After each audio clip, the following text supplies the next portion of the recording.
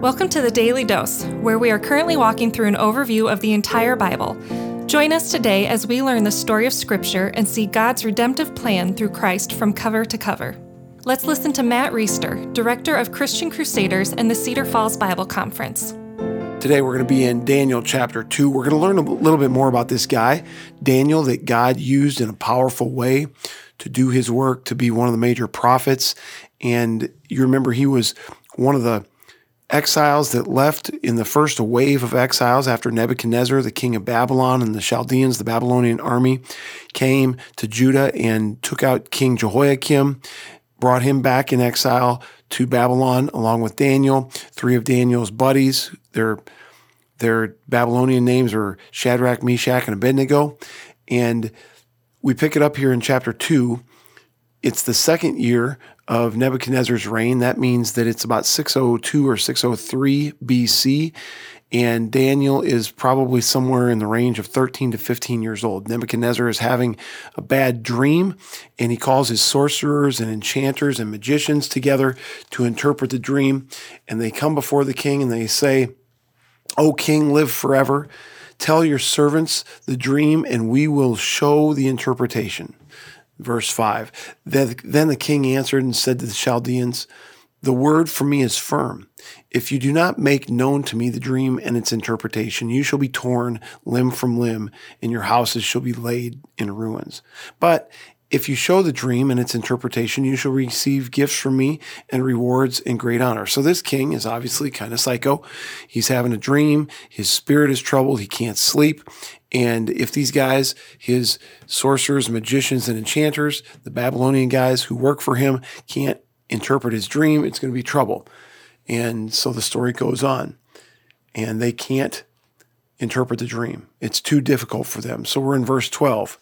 Because of this, the king was angry and very furious and commanded that all the wise men of Babylon be destroyed. So a decree went out, and the wise men were about to be killed, and they sought Daniel and his companions to kill them. So Daniel and his companions were also some of the best and brightest in Judah, and they have come back to Babylon to learn about the Babylonian ways and to be educated, and also to help the Babylonians learn about Judah. So when the army goes back, they're more equipped to be successful. And Daniel has been gifted by God this ability to interpret dreams, and he's put along with the wise men of Babylon. Even though he's not Babylonian, he's part of that group of people. And so when the king is mad and he decides to kill the Babylonian wise men, that includes Daniel and his friends. And so it sounds like trouble. But verse 14, then Daniel replied with prudence and discretion to Arioch, the captain of the king's guard, who had gone out to kill the wise men of Babylon. And Daniel declared to Arioch, the king's captain, "Why is the decree of the king so urgent?" Then Arioch made the matter known to Daniel. And Daniel went in and requested the king to appoint him a time that he might show him the interpretation.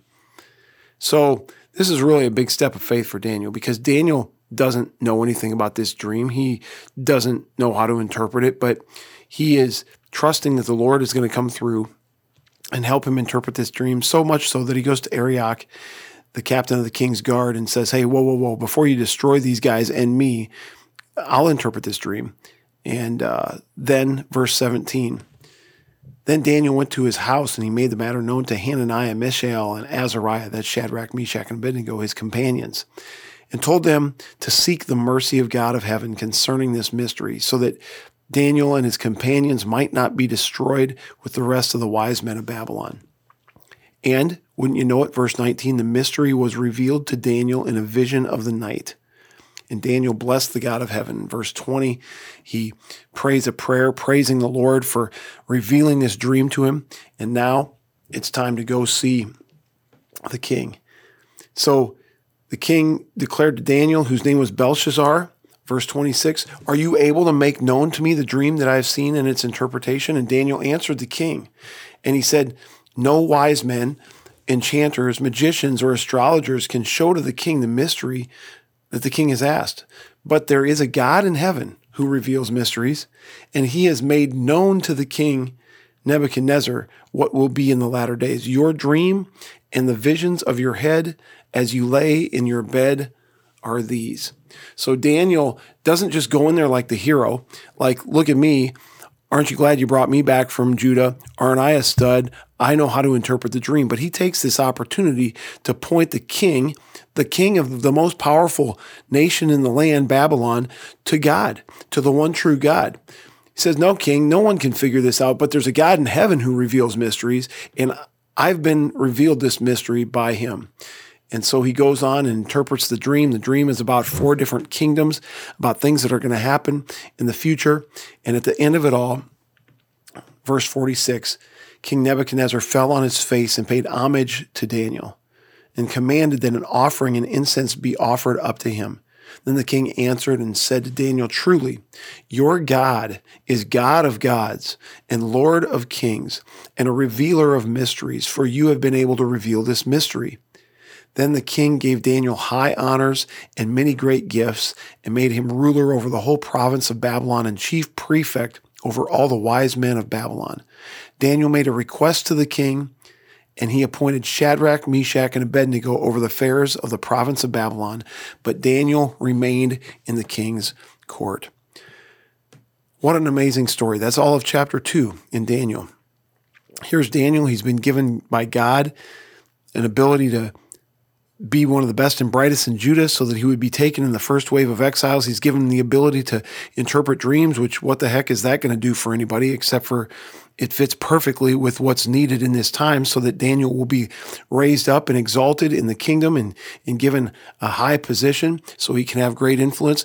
Not only is this a God who does supernatural things through a servant who is humble before him, who takes opportunities like Daniel did to point people to God and not take credit for himself, but this is a king this is a God who is using Daniel to make his name known even to peoples who are not Israelites, who are not Jewish. And we've talked about this in the Bible overview. God's plan is ultimately that people from every tribe, tongue, and nation would come to know him, to know his great name, to trust in his son, Jesus Christ, and to be part of those of us who are going to be in heaven forever through faith in Christ. And here he has positioned Daniel to help that message go forth into another land and to set Daniel up to do even greater things that we'll read about in the chapters that are ahead. Lord, thanks for Daniel. Thanks for this story. Thanks for giving us gifts that seem obscure and maybe not very useful, except for then you put us exactly in a place where we need the exact gifts and abilities you've given us. Would you use us to point people to you? Would you use us to bring glory to your name and to reach the nations with the message of Christ? Amen. The Daily Dose is a partnership between 4 ministries. First is Christian Crusaders, where you can find weekly 30-minute worship services at christiancrusaders.org, and where you can hear engaging interviews and other content on one of our 3 podcasts. Second is Fresh Wind Worship, whose weekly worship services are available on their YouTube channel, Fresh Wind Ministries, and linked to their Facebook page, Fresh Wind Worship. Third is the Cedar Falls Bible Conference, whose conference videos are available at cedarfallsbibleconference.com. And please consider joining us for our 100th annual conference on Saturday, July 31st through Saturday, August 7th in 2021. If you or someone you know could benefit from an anonymous online Christian mentor, please visit issuesiface.com, which is provided by Power to Change Digital Strategies, our 4th partnering ministry. Please subscribe to this podcast, leave a 5-star review, and prayerfully consider financially supporting one of our partnering ministries. And check our episode notes for links and more details. Thank you for listening, and may God richly bless you.